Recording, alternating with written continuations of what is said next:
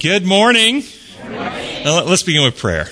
Gracious Father in heaven, we thank you so much for your love, for the way you run your universe. We thank you so much for Jesus. We ask that your Spirit will join us, enlighten our minds, bring us closer together in the bonds of love and trust, that we can reveal you in this world. We pray in your holy name. Amen. Our lesson today is lesson 6, the roots of Abraham. And the second paragraph of Sabbath's lesson says, in his journeying, Abraham is suspended in the void, without his past, which he has lost, and without his future, which he does not see. Between these two calls, which frame Abraham's journey of faith, Abraham hears the voice of God, which reassures him, do not be afraid.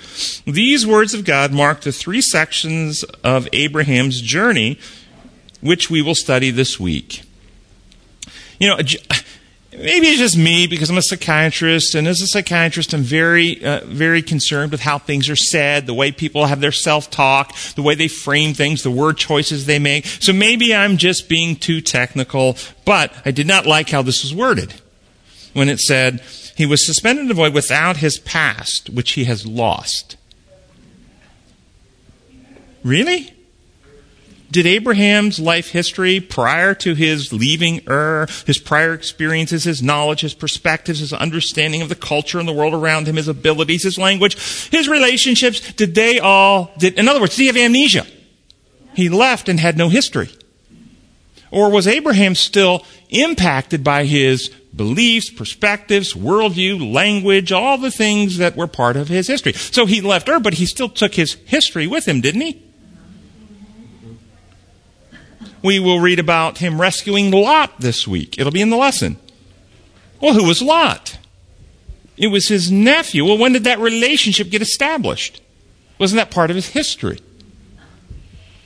But he had no history. He left it behind. And then when his son needed a wife, what did he instruct his servant to do? Go back home. Go back home and get one from his relatives, but he doesn't have any relatives. He left his history behind. I mean, maybe I'm being too picky. I don't know. I just didn't like the way it was worded. Yes, he left, and so maybe it could have been worded this way. Abraham left his support systems, his resources, his home and family, and his community behind. Okay, yes, he did all that, but he didn't leave his history behind. He took that with him, didn't he? Yeah. So as we move forward, have a history. We have stories. Those life stories impact how we view the world, the values, the experiences, and it frames significantly who we are as people. Sunday's lesson is about the covenant with Abraham, that all nations on earth will be blessed through his seed, meaning through Jesus. And then in the second paragraph, it says the fulfillment of that prophecy begins with leaving the past. Abram leaves all that is familiar to him, his family, his country, even a part of himself. The intensity of this going is reflected in the repetition of the key word go, which occurs 7 times in this context. Abraham has first to leave his country, Ur of the Chaldeans, which also is Babylonia. This call to go out of Babylon has a long history among biblical prophets, and it gives some of the references there. Remember, the Bible is a historic document. It documents the life of real historic people doing real historic stuff. But there were millions of people who lived in human history, and the Bible selects a very few to be recorded in its pages. One of the positions I've taken in this class, and we're going to show it repeatedly in today's lesson, is that God selected these real historic people that did real historic stuff to be recorded in Scripture, because not only do we get the history of what they actually did, their history serves as object lessons to a larger reality. That's one of the reasons these stories are here, to teach a bigger picture, the plan of salvation. So Ur, or Babylon, represents Satan's kingdom. And what is the underlying foundation of every the foundation of every kingdom, earthly or heavenly, the foundation, what all kingdoms are built on, are their laws. And God's kingdom is built on God's law, which is Creator who built reality, the laws that life exists upon. We call those design laws, like the laws of health and the laws of physics and the moral laws, how God built reality to operate. That's what health, you can't have health while violating the laws of health. Humans can't build reality, though. We can't build space, time, energy, matter, life. We can't do it. So we make up rules that we call laws that require external oversight and infliction of punishment by the ruling authority in order to enforce. All human governments work in this way. And of all the various nations that are in the Bible story arc, meaning they're interacting with Israel, Babylonia or Babylon is the first of all the nations that had a legal code, the Code of Hammurabi. So coming out of Babylon is a way of saying coming out of the systems of the world, coming out of imperialism, coming out of authority, coming out of viewing God as a dictator in heaven who makes up rules and uses power to inflict punishments and needs someone to make payments to him so he doesn't hurt you. Coming out of Babylon means returning to worship the Creator God who built reality and whose laws are the basis of life and health. Abraham leaves Ur, or Babylon, is an object lesson for the people of God who are to leave the systems of this world behind with their imposed laws and inflicted punishments as a way of achieving justice. Notice the constant drumbeat in our society today for justice. Environmental justice, racial justice, gender justice. We need justice, we need justice, we need justice. But what's the means that we're being drummed to get the justice? Violence, coercion, get your political people in office to pass the laws that you want, to coerce and force people to do something that their consciences are not really convicted is the right thing for them to do. This is the pursuit of justice through imperialism. It's a big trap. Doesn't mean necessarily the stated goal is wrong. We want a good environment. We want to, all people are treated equally in Christ. There's no male or female, Jew or Greek. We're all one in Christ. We want racial equality in how we treat people. But you can't get that by setting up laws that discriminate against people so that they can be more equal. It's always at the expense of someone else. That's right. Human systems always disenfranchise somebody at the advantage of somebody else. That's what they always do. So, those who believe, and this comes back to our religious beliefs within our church, coming out of Babylon. Do we teach God's government works like human governments? We're in legal trouble with the legal authority in heaven, and he's required by law and justice to use power to torture and kill you unless he gets a blood payment of a human sacrifice. This is Roman paganism Christianized, and the churches teach it. The Adventist church teaches it. Yet, the Adventist church was blessed with a different message in 1888, the righteousness by faith message, which was to call people out of this pagan way, this penal way, this legal way of seeing things, into the worshiping him who made the heavens, the earth, the sea, and all that in them is. Creator worship, which heals and restores righteousness in us. That's what the message was for. And this church has been just like Israel in Old Testament times, battling between the prophets of God in Old Testament times who were giving the message of life and the imperial authorities who were oppressing the messengers. And this church has had the same battle going on between those who represent the righteousness by faith message and those who represent imperial authority over others. So we're called to leave Babylon. The saints stop using the methods of the world and they live out God's law. Truth presented in love, leaving people free. So like Abraham left Ur, we are to leave the methods and practices of the world behind. We do not get a new history. We get new hearts and right spirits that live out God's methods as his law is written in our hearts and minds. And this is how we treat others. And so what happens is situations like the last several years with COVID happen in the world which require people to make choices in governance of self how they will treat their neighbor. Will I use the power that I have of my office, president of a university, president of a conference, director or manager of a business, CEO of a hospital corporation, officer in the government somewhere? Will I Pardon? ICU nurse. Yeah, ICU nurse. Well, I use the authority that has been given me to coerce and pressure somebody, mislead, tell what some call noble lies, to mislead people, to get them to do what you think they need to do, rather than the godly way. Every person should be fully persuaded in their own mind. Romans 14:5. We present the truth in love, and we respect the individual's ability to weigh the pros and cons for their circumstance and make the choice for themselves. Understand, yes, but we need to save lives. Okay, you've got a good motive. But what happens if, with your good motive to save lives, you use the methods of Satan to coerce and compel or deceive people? Destroy your own character. That's right. You write Satan's law into your character.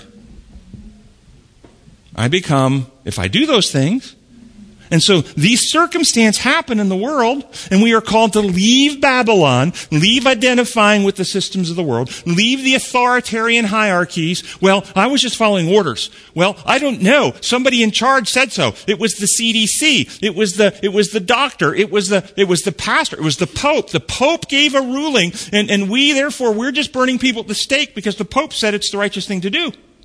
You see the exact same methods used in the Dark Ages. Not truth, presented in love to convert, but authoritarian power to coerce. We are called to leave the system, to not participate in using those methods in governance of self. And as we leave the old ways of the world behind, no longer identifying with these imposed law, penal, legal theologies, but instead advancing the Creator God and living in harmony with His methods, we, like Abraham, move towards the promised land. We see another land, a heavenly land. That's where we want to live, where everybody is safe because everybody loves others more than self. And your neighbor won't use the worldly methods to compel and coerce you. Your neighbor loves you so much that if somebody tried to hurt you, they'd die for you. That's the heavenly land, the Canaan we're looking for. How do you answer someone then if you're talking with somebody and they, say, well, I'm doing this to save some lives, but I mean, you don't want to be forceful with them and say you're wrong, or how do you answer in a loving way? Well, I would say, what are you actually doing? What are you actually doing to save someone's life? Oh, well, there was a car wreck and they were pinned and the gas tank was on fire and I ran in and I pulled them out. Oh, good. That's a great thing to do something to save someone's life, right? I mean, so you have to ask, what are they doing? What are they actually doing? Well, I'm forcing this person to take a medicine. Now, are there times we do that? Do parents with their small children have them take medicine that the child doesn't want? Yeah. I scrape my... some of you are old enough to remember something called methylate. Yeah. Sure. Yes. Anybody remember methylate? Okay. We got methylate. Some of you are young enough to not know what that is.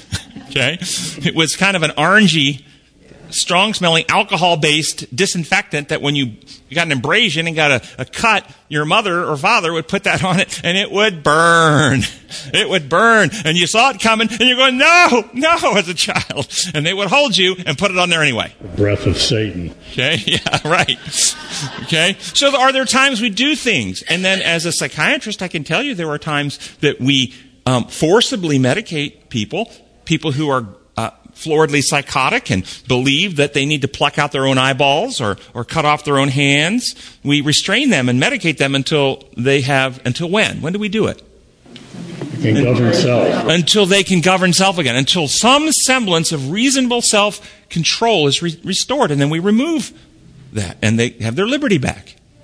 So there are times we do that, but we're not talking about people who are actual children, or people who are floridly or grossly psychotic, or late-stage Alzheimer's dementia. We're talking about dealing with people who have capacity for reasoning, thinking, and self-determination. And then we still want to use principles that violate their individuality and force them to do things. That is contrary to God's government. And so you have to ask them, who are you doing it to? What are you doing? And you expose the methodology as fraudulent.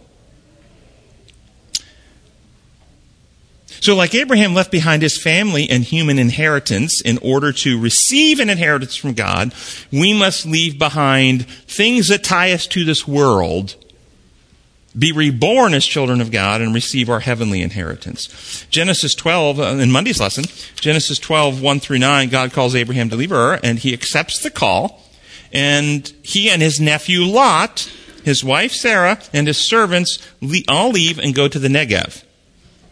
Abraham's choice to leave his home, his family, his friends, except those that went with him, all that was familiar to him, this choice was an act of faith. But when he arrives in the land, again, real historic people doing real historic stuff, we're going to look at the actual history of what's recorded, but then we're going to expand it to what's the object lesson. What's it teaching us? But when he arrives in the land where God led him into this land, there's a famine when he gets there. And in response to the famine, he goes down to Egypt, where he tells Sarah to present herself as his sister rather than his wife, for fear of Pharaoh wanting Sarah for his own and killing Abraham. Yes? I just had a thought. Could he not have trusted God to provide during the famine? Why did he have to go down to Egypt? Very good. This is exactly the question. Identifying what's going on here. He leaves his home based on faith.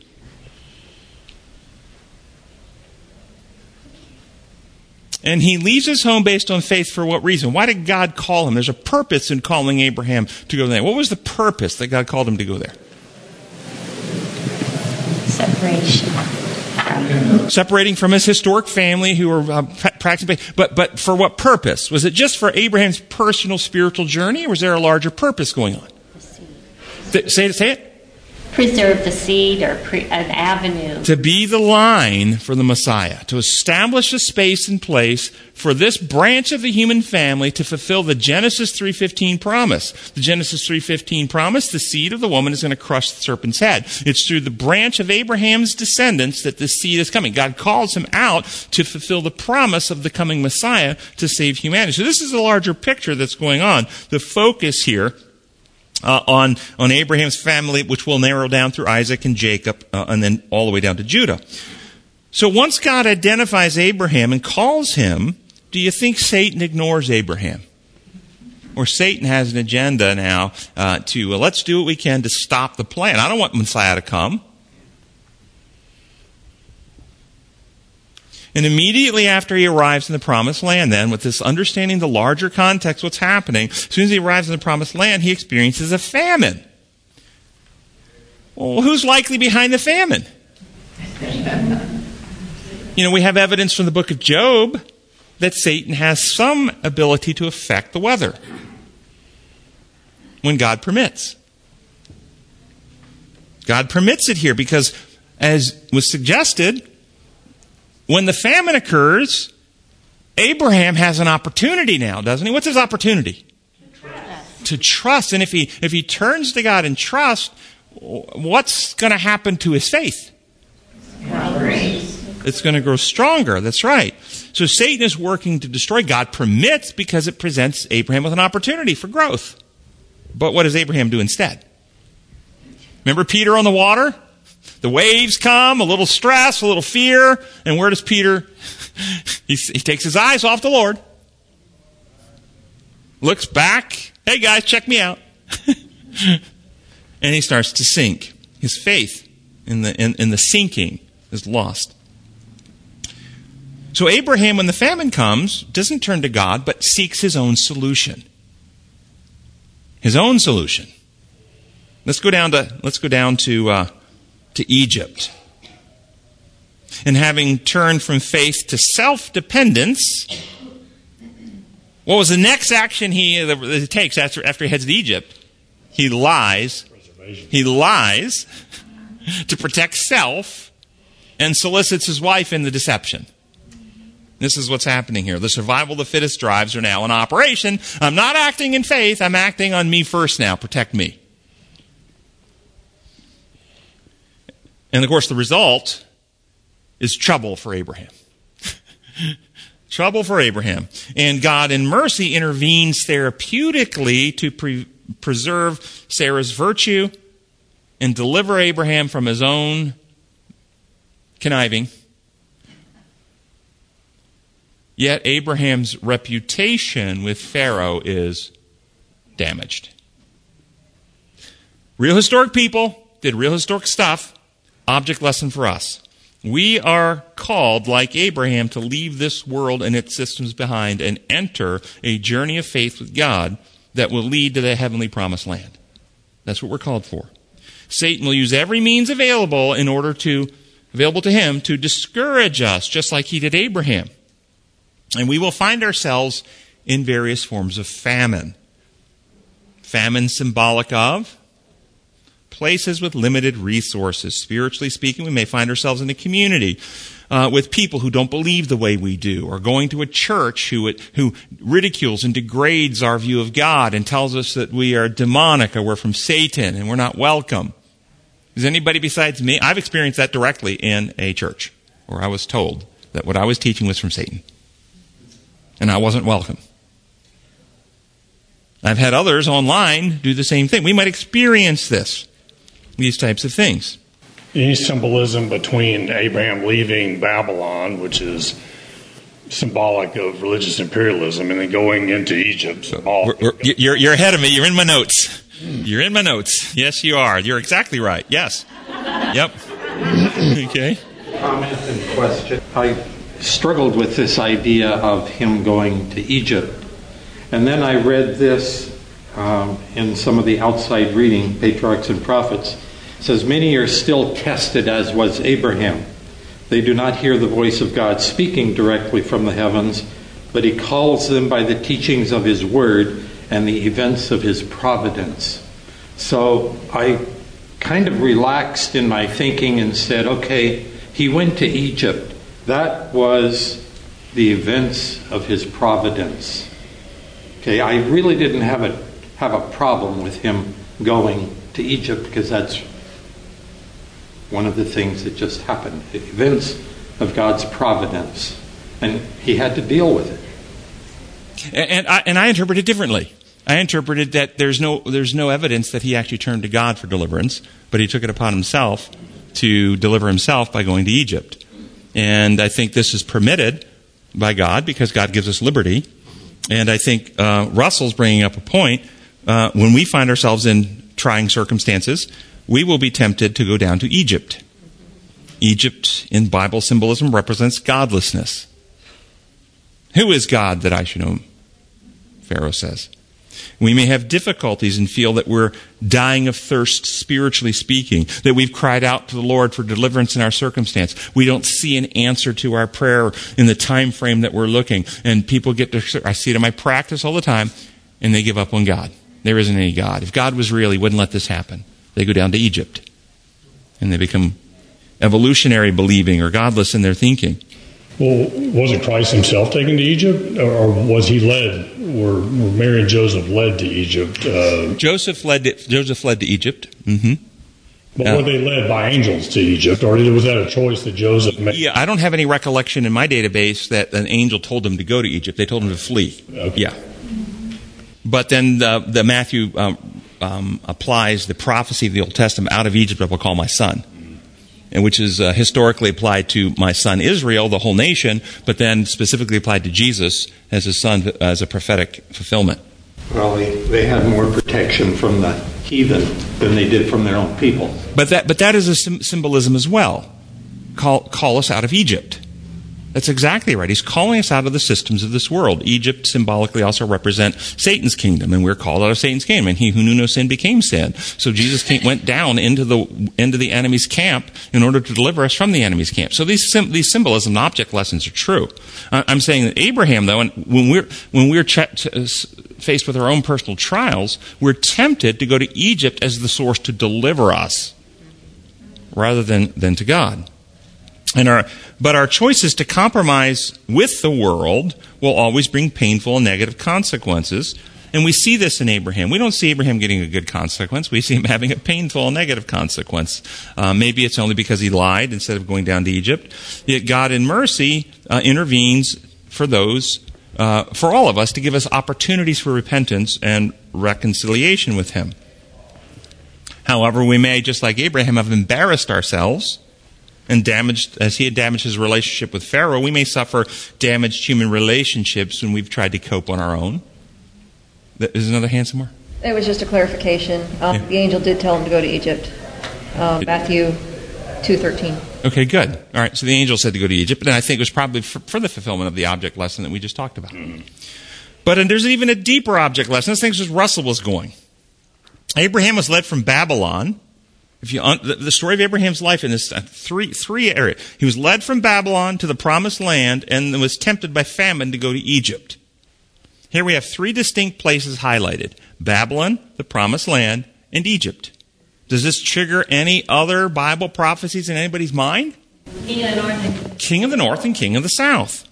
Daniel 11, King of the North is identified as Babylon, and later Rome, Babylon and Rome, which represents religious imperialism. As soon as Nebuchadnezzar is converted by the fiery furnace experience, he immediately passes a law that anyone who speaks against Daniel's God will be put to death. Believe in God, use this power of the state to punish people who don't believe the same way you do. Religious imperialism. This was Rome also, with its papal authority and persecuting people in the Dark Ages who don't believe. Religious imperialism, King of the North.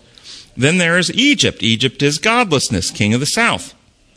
And then there's the promised land in the middle. Satan has always, through human history, had his two opposing forces. The general camps are those who believe in God, but believe he's imperial and authoritarian and will use the power of the state to coerce and punish people who don't worship and do the things the way you say they should.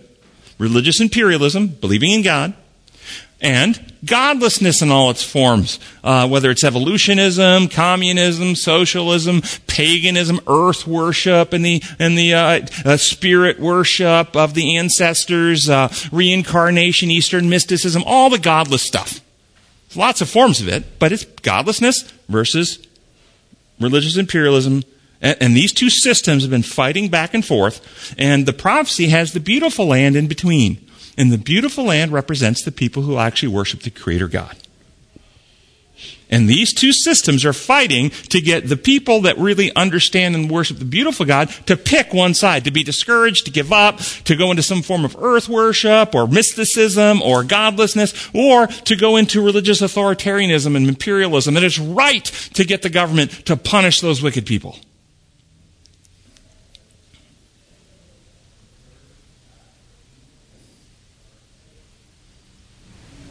So today, in our society today, King of the South is all the godless forces we see. Communism, godless evolutionism, humanism, socialism, leftism, wokeism. This is all King of the South stuff.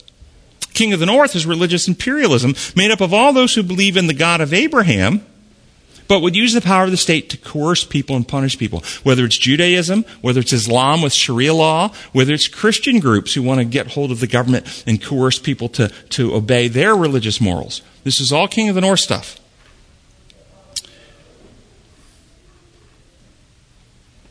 And the way hold on, let me bring this to a conclusion. And the way the prophecy ends up, if you read all the way down through the history, it ends up with the last two movements: godlessness, King of the South attacks King of the North, enrages the King of the North. The King of the North storms out against him, destroys him, takes his gold, his wealth, and then Michael, the prince, stands up.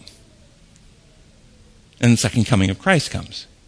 I believe personally, over the last 100 years or so, we've been seeing the escalating push or attack of godlessness, communism, socialism, godless evolutionism, and what we've been teaching for several generations in our schools now. We've seen the belief in God in our society dropping. In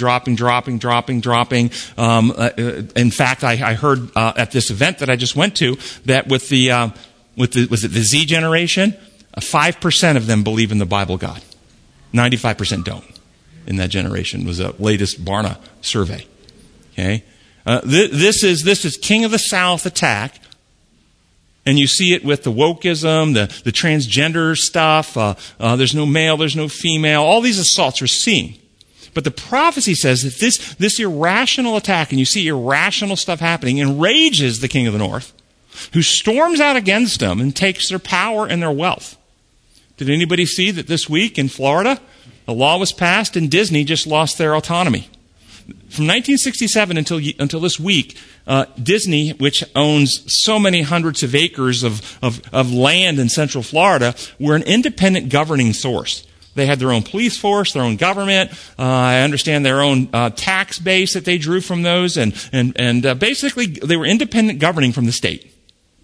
This week, that was done away with because of their push of the leftism stuff that they've been pushing down there. The state of Florida just rescinded all that and took all their political authority from them. And you will probably watch now as this law cascades. There will now be new taxing authorities. I just read an article yesterday that there will be new taxing authorities in those municipalities that will now start taxing Disney in a way they've never been taxed before, taking their wealth. This is just one example. Look in the news. You'll see the rising up of the King of the North, taking power. In the county in Wisconsin that the riots, the BLM riots happened, they had an election, I think it was a few weeks ago. First time in over 40 years, a Republican mayor and 3 Republican school board members. All 3 seats that came up for election were filled by Republicans. First time in over 40 years. And I could give Seattle. How left is Seattle? They elected a Republican mayor this year.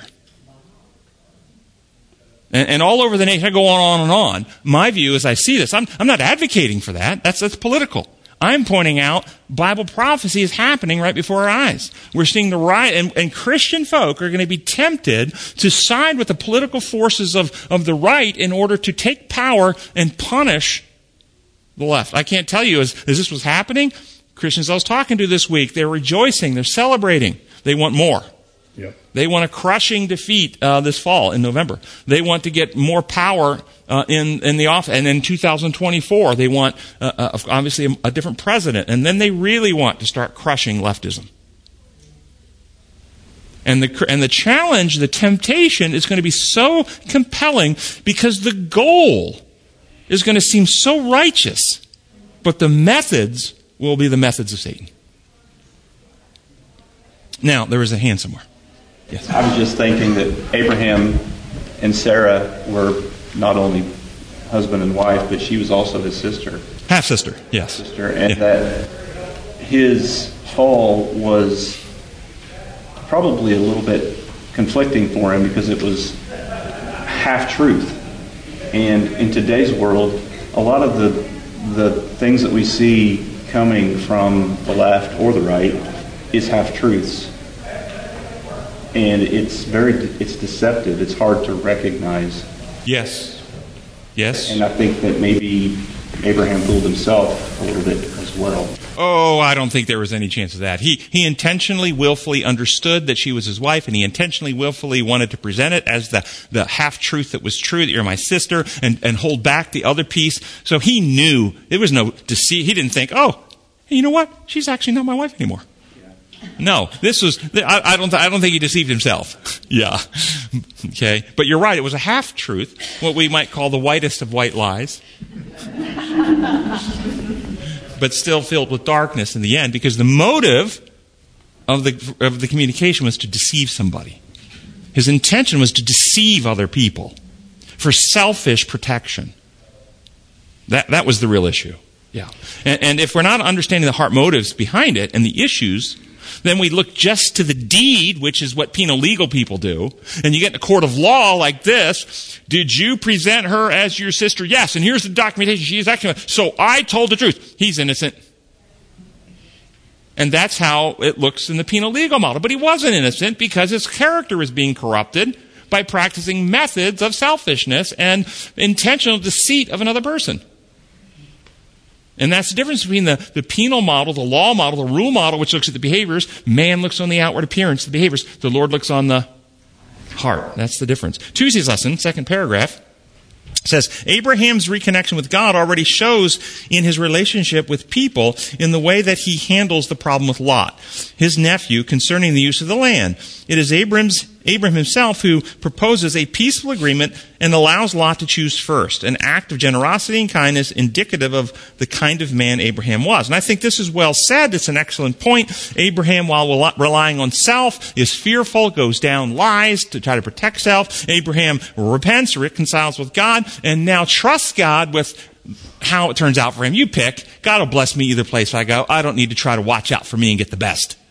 And so you see, I think, there is an immediate heart change motive in trusting God rather than trying to watch out for self. So I really like the point that they pointed that out. Fourth paragraph. In contrast, Abraham's move was an act of faith. Abraham did not choose the land. It was given to him by God's grace. Unlike Lot, Abraham took the land only at God's injunction. It was only when Abram separates from Lot that God speaks to him again. In fact, this is the first recorded time in the Bible that God speaks to Abraham since the call from at Ur. Lift up your eyes, and so forth and so on. The lesson notes it wasn't until he separated from Lot that God speaks to Abraham again, and there's an object, again, real historical stuff, object lesson. Do we ever have people in our lives that interfere with our relationship and connection with God? Do we ever have people in our lives that Satan uses to distract us from our duty, who are active in their undermining of our relationship with God? Do we ever have people like that?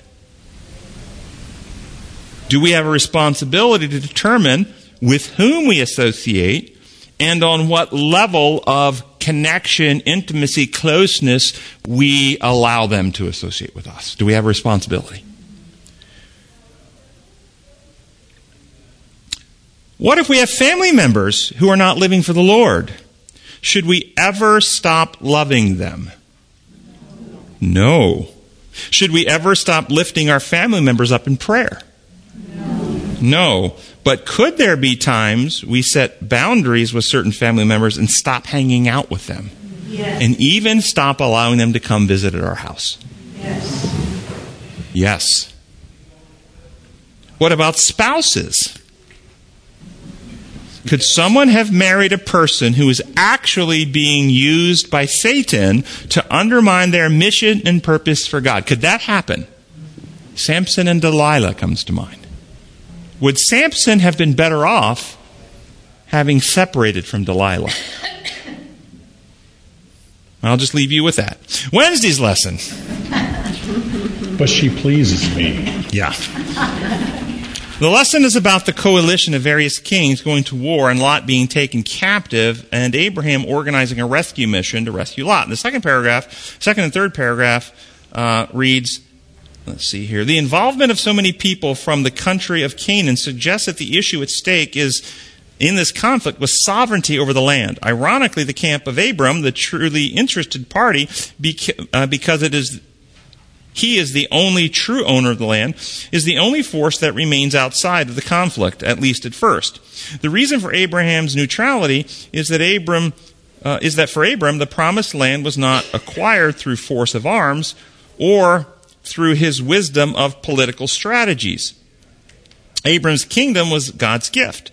The only reason Abraham will intervene is the fate of his nephew Lot, who was taken prisoner in the course of the battles. Real historic people doing real historic stuff. Is there an object lesson here? In light of what we discussed about King of the North and King of the South, is there an application to what we just read about in the battles going on? Lot being taken care of, Abraham's action. Whose ultimate kingdom were all these various kings and political powers that were fighting at the time of Abraham? Whose ultimate kingdom were they a part of? Every one of them. Remember, Jesus said, my kingdom is not of Palestine. It's found in North America. No, he didn't say that. My kingdom is not of this world. The kingdoms of this world are all. Remember when Satan took Jesus to the mountain, he offered him all the kingdoms of the world, not 80% of them. They all are part of Satan's domain. And so these kingdoms at war are actually being inspired in their actions by demonic forces to attack and kill and rape and pillage and all the things that they do. Likewise, object lesson today, Russia and Ukraine. The United States and Iraq or Afghanistan or China and Iran are all Satan's kingdoms. God's kingdom is not to be found in any human government. All human governments are built upon imposed law, which are Satan's form of governing, and all human governments commit injustices in the name of doing justice. They all do it. Just as in Abram's day, Satan's various governments war against each other as a means of taking God's people captive. So too today, Satan has his kingdoms, and human governments of this world war against each other in all kinds of ways in order to take the minds and hearts, if not the bodies, of people captive. Satan's agents engage in economic wars, political wars, biological wars. Think COVID and man-made virus or man-made mutated virus. Physical wars. Cultural wars. Think wokeism, which is an attack on the culture. And all of these attacks, the transgender movement, the BLM movement, the recent attacks on flags, the national monuments, the names of various places and schools and institutions, and on marriage, all of this is actually an attack on the bedrock principles of Christianity. That's what it's an attack on. It's a cultural war to get you to devalue what the Bible values.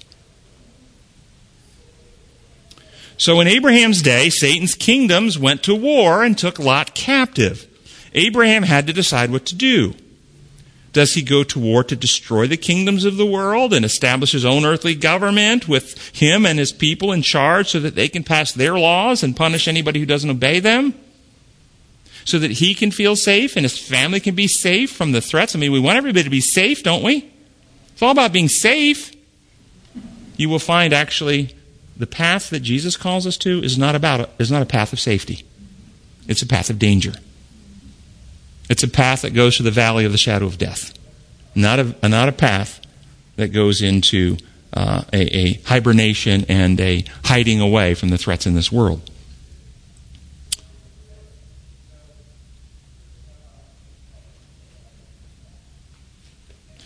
So what does he do? He actually goes to war, but for a purpose. Was it to overthrow the other kingdoms and the other governments? To rescue Lot was his purpose, not to overthrow the governments. To deliver somebody held captive against their will.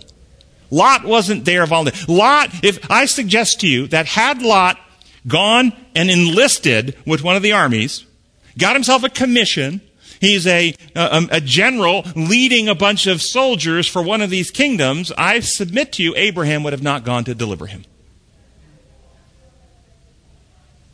He was there, a captive against his will.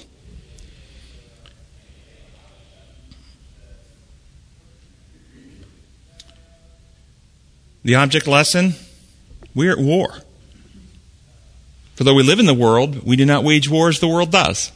The weapons we use are not the weapons of the world. On the contrary, they have divine power to demolish strongholds. We demolish every argument and pretension that sets itself up against the knowledge of God and take captive every thought to Jesus Christ. 2 Corinthians 10:3-5. We are engaged in a war.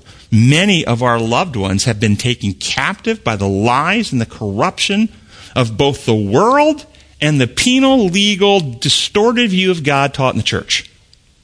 They're captive in either the king of the south or the king of the north.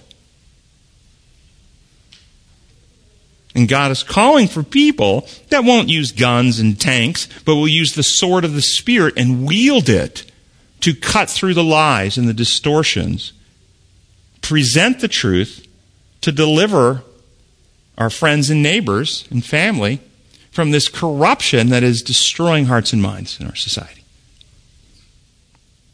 Thursday's lesson focuses on Abraham paying tithe to Melchizedek. In the third paragraph, the lesson says, Melchizedek is, however, not to be identified with Christ. Again, maybe I'm being a little bit too critical, but I don't like the way this is worded.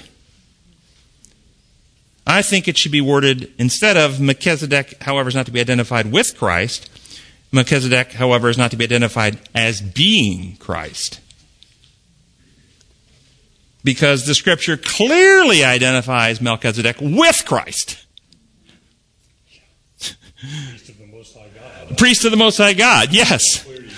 Yes, he is a representative of Christ. So this view is taught by some of the founders of the Adventist Church. Ellen White was one of them. In Selected Messages, Volume 1, page 409, she writes, "It is Christ that spoke through Melchizedek, the priest of the Most High God. Melchizedek was not Christ, but he was the voice of God in the world, the representative of the Father." So he is identified with Christ, his representative, but he is not Christ. Yeah, I think that's the way I would have preferred it to be said. What's the significance of Abraham paying tithe to Melchizedek? Any significance to that? It's a great design law. Who received the promises, Melchizedek or Abraham? Abraham is the one who received the promises to be the fulfillment, to inherit the land, to inherit to be the father of the seed that all the nations of the world will be blessed. But he pays tithe to Melchizedek. And of course, the New Testament, Paul makes the case. And Levi, who is to receive the tithes from all the people, was in Abraham, and therefore in his loins, still hadn't been born yet. And therefore, Levi and all of his priestly descendants also paid tithe to Melchizedek through Abraham. But they're the ones to receive it. That's what Paul makes the case on. What's Paul breaking down when he says that? The legal model. The idea that you have rights based on your genetics. That's how they thought. If you're of this tribe, if you're a descendant of Abraham biologically, you're good. God gave him a promise. It doesn't matter whether we're righteous or sinful, wicked or holy. We get to inherit the promise because we're children of Abraham. This is not what the Scripture actually teaches. The true children of Abraham are those who have faith like Abraham. They're the ones the Bible identifies as being the ones that are heirs according to the promise. But what's the significance then, or the difference between tithes and offerings? Tithe and offerings. Is there a difference?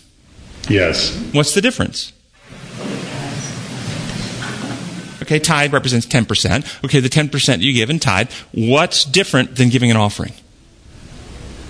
Tithe is understood to be our lived out, practiced acknowledgement of our partnership with God in all things.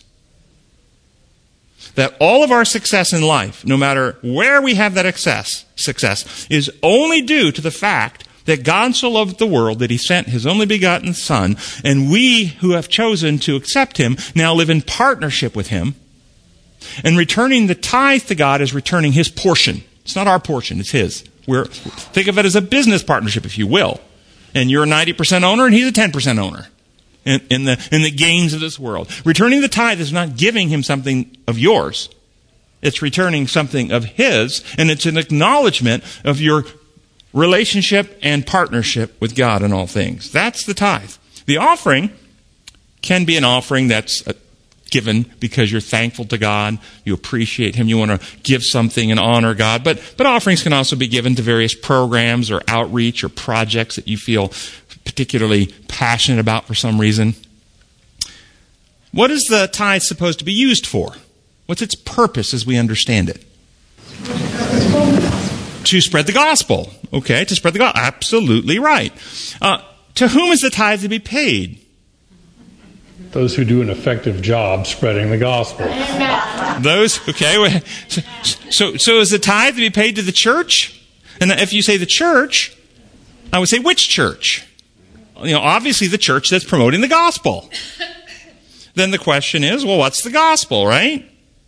Which church is it that is promoting the gospel? And what gospel is being promoted? The good news. The good news about what? Does the good news change over time? The ultimate good news is the same good news. Does its presentation by people advance and develop over time?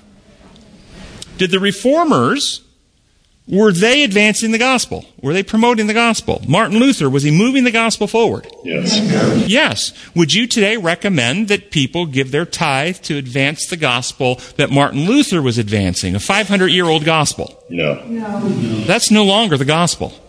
It was the truth for his day, but truth is unfolding. God is an infinite God, and the gospel is constantly moving forward. To support a message that Luther gave in the way Luther gave it is not the gospel for this time. It actually obstructs the gospel for this time. Do we, though, have a responsibility similar to the Reformers to actually evaluate and examine the various, quote, gospels or messages that are being presented by various groups and organizations, examine what's being presented in light of Scripture, and come to our own conclusion in a prayerful relationship with the Holy Spirit about what is the gospel for this time, and are we supporting it? Is that our responsibility? Yes. Should we decide then, intelligently and purposefully, to send our tithes to groups and organizations and perhaps even individuals that we see advancing the gospel? Or are we to mindlessly send our tithes to the organization of our birth, the church in which our parents raised us, regardless of what gospel that organization advances? Is it possible there are many sincere, good-hearted Christians who have been conditioned to send their tithe money blindly to church organizations that are not actually presenting the gospel, and they're innocently funding programs and materials that actually work against the final message of mercy for the world? Is that possible? And what is the final message of mercy to the world? There's a hand somewhere.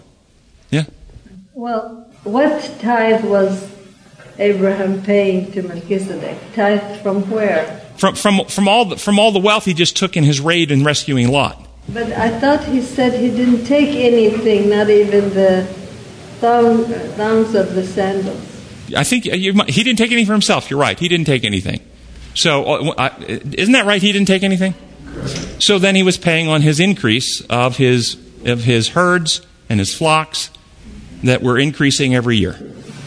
So not from the raid he did. No, if he didn't take anything from the raid, he wouldn't pay tithe on the raid. So good point. So here, what's the final message of mercy? The gospel. Here's one view out of Christ Object Lessons 4:15.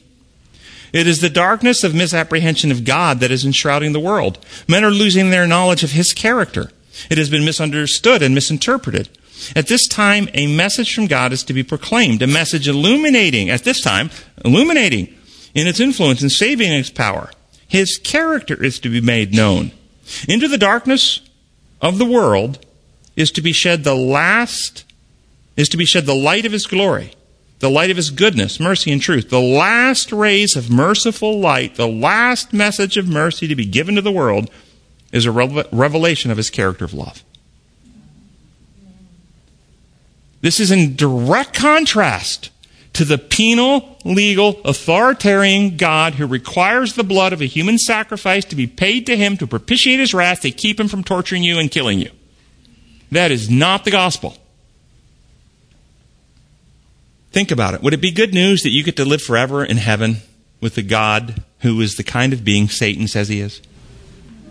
That's not good news. The ultimate good news is that God is just like Jesus revealed Him to be. If you've seen me, you've seen the Father. The Father and I are one. And Ellen White, one of the founders of the Adventist Church, about her own personal tithe, wrote the following. There are ministers' wives who have been devoted to earnest, whole-souled working, giving Bible readings and prayer and praying with families, helping alongside the efforts just as successful as their husbands. These women give their whole time and are told that they receive nothing for their labors because their husbands receive wages. I tell them, go forward, and all such decisions will be revised. The Word says the laborer is worth of his hire. When any such decision has been made, I will, in the name of the Lord, protest. I will feel it my duty to create a fund from my tithe money to pay these women who are accomplishing just an essential work as ministers are doing, and this tithe I will reserve for work in the same line as that of ministers, hunting for souls, fishing for souls. And then, that's Daughters of God, page 106. And the next is out of Second Manuscript Release, page 99. This is Ellen White writing. It has been presented to me for years. By whom? Who do you think she's referring to that has been presenting this to her for years? It has been presented to me for years that my tithe was to be appropriated by myself to aid the white and colored ministers who were neglected and did not receive sufficient income to properly support their families. I have myself appropriated my tithe to the most needy cases brought to my notice. I have been instructed to do this as the money... Who do you think was instructing her? I was instructed to do this as the money is not withheld. The money is not withheld from the Lord's treasury. So giving it directly to needy individuals that she's convicted are doing the gospel work, she says, is not withholding the money from the Lord's treasury. It is not a matter that should be commented upon. We're commenting upon it. Some cases have been before me for years, and I have supplied their needs from the tithe, as God has instructed me to do. And if any person shall say to me, Sister White, will you appropriate my tithe where you know it will be most needed? I shall say, yes, I will, and I have done so. That'll get you sent to Australia. Out the door you go. Okay? This individual believed that the tithe was to go directly to people who were not employed by the institution, but who were advancing the gospel message. She believed, at the direction of God in doing so, and the money that she was using in this way was going into God's treasury, according to her. So what do you think the gospel is for this time? I encourage you, would you grab me one of the magazines? The Final Message? Final Message, yeah.